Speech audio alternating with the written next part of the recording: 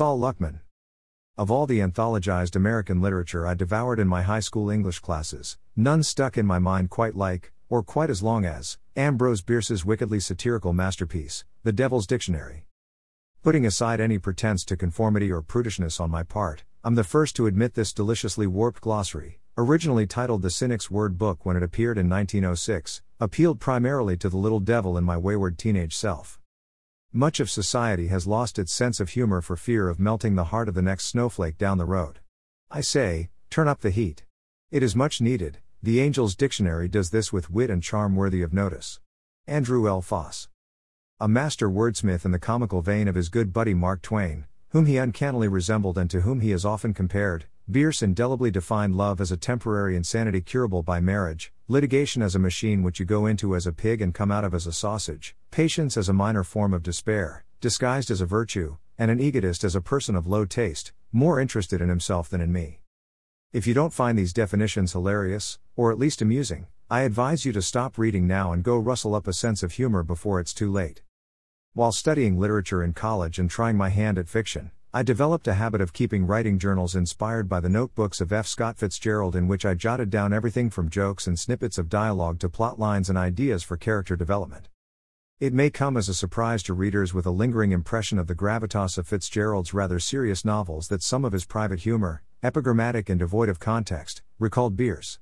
Thank gravity for working your bowels, quipped Fitzgerald, who also wittily observed, there are no second acts in American lives. In my opinion, Fitzgerald's most gut-busting notebook entry came in the form of his famous turkey recipes, a series of farcical cocktail tall tales with a tongue-in-cheek cookbook delivery that included my favorite definition. Greater than turkey with whiskey sauce, this recipe is for a party of 4. Obtain a gallon of whiskey, and allow it to age for several hours. Then serve, allowing 1 quart for each guest. The next day the turkey should be added, little by little, constantly stirring and basting.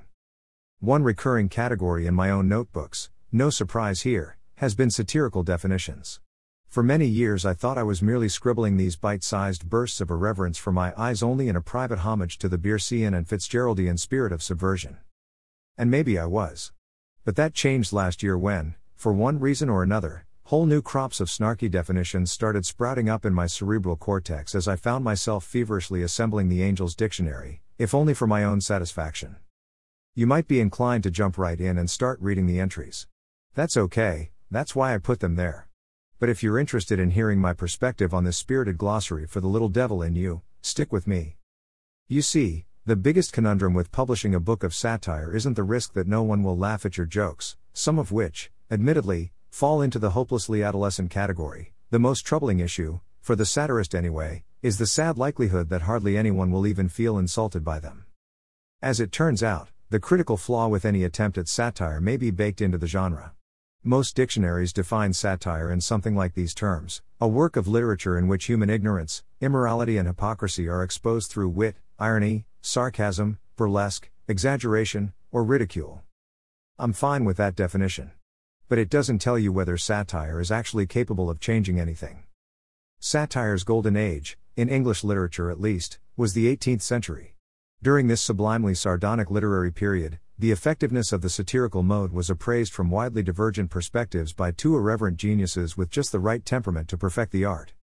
Henry Fielding, author of the epically picaresque Tom Jones, wrote, "The satirist is to be regarded as our physician, not our enemy."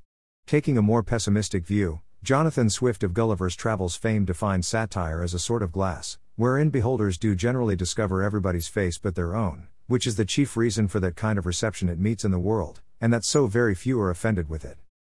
Brushing aside any Fieldingesque idealization of satire as social medicine, a jocund pill capable of magically curing the satirized of their thick-headedness and ethical lapses, Swift paints the genre as an innocuous method of sermonizing. According to this jaded perspective, readers can stare until they're blue in the face into the mirror of satire, but the warped surface undulates like a carnival mirror and, in most cases, they don't even manage to recognize themselves. Across the big pond a century and a half later in the Devil's Dictionary, Bierce defined satire, well, satirically.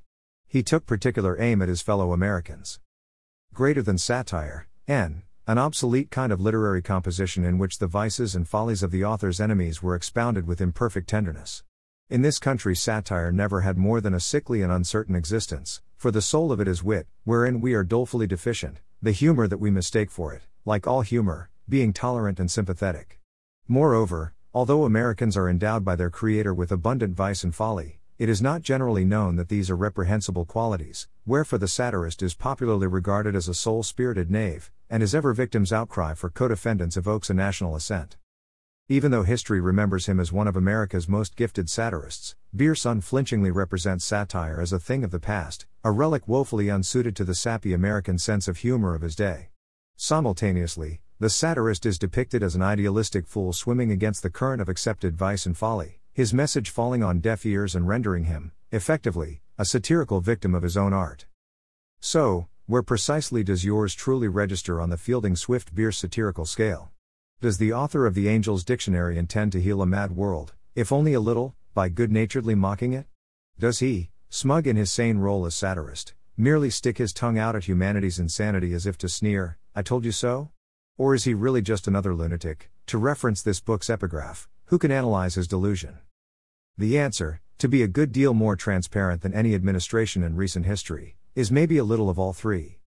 One point I won't waffle on is this: I learned in composing this dictionary that I'm not Ambrose Bierce. By which I mean, I may or may not be as witty an aphorist, but I'm unquestionably not as great a cynic, defined herein as one who gets off the train before it reaches the station.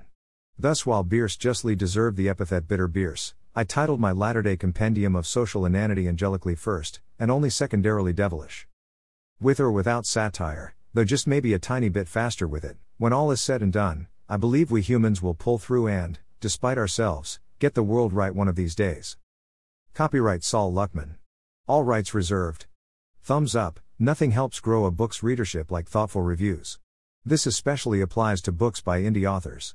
Thanks in advance for any kind words. About Saul Luckman. Saul Luckman is a pioneering ink and acrylic painter whose work has been featured on mainstream book covers, the fast-paced trading game Bazaar, and at least one tattoo on a female leg last sighted in Australia. Saul is also an acclaimed author of fiction, non-fiction, and humor. His books include the international best-selling Conscious Healing, which you can read free online, and its popular sequel, Potentiate Your DNA, available in English and Spanish. Saul's visionary novel Snooze, A Story of Awakening, the coming-of-age tale of one extraordinary boy's awakening to the world-changing reality of his dreams, won the 2015 National Indie Excellence Award for New Age Fiction. Written with young adult and young-at-heart readers in mind, Snooze further proved its literary merit by being selected as a 2016 Reader's Favorite International Book Award finalist in the Young Adult Coming-of-Age category and receiving an honorable mention in the 2014 Beach Book Festival Prize competition in the General Fiction category.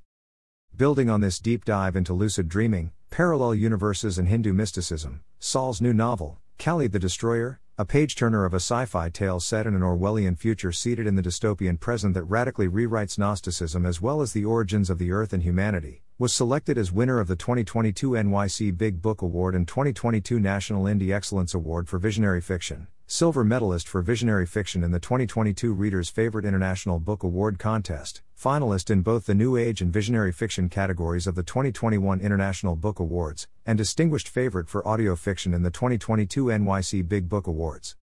Saul's popular book of humor and satire, The Angel's Dictionary, a spirited glossary for the little devil in you, received the 2017 National Indie Excellence Award for Humor and was selected as a finalist in the humor category of both the 2018 International Book Awards and the 2018 Best Book Awards.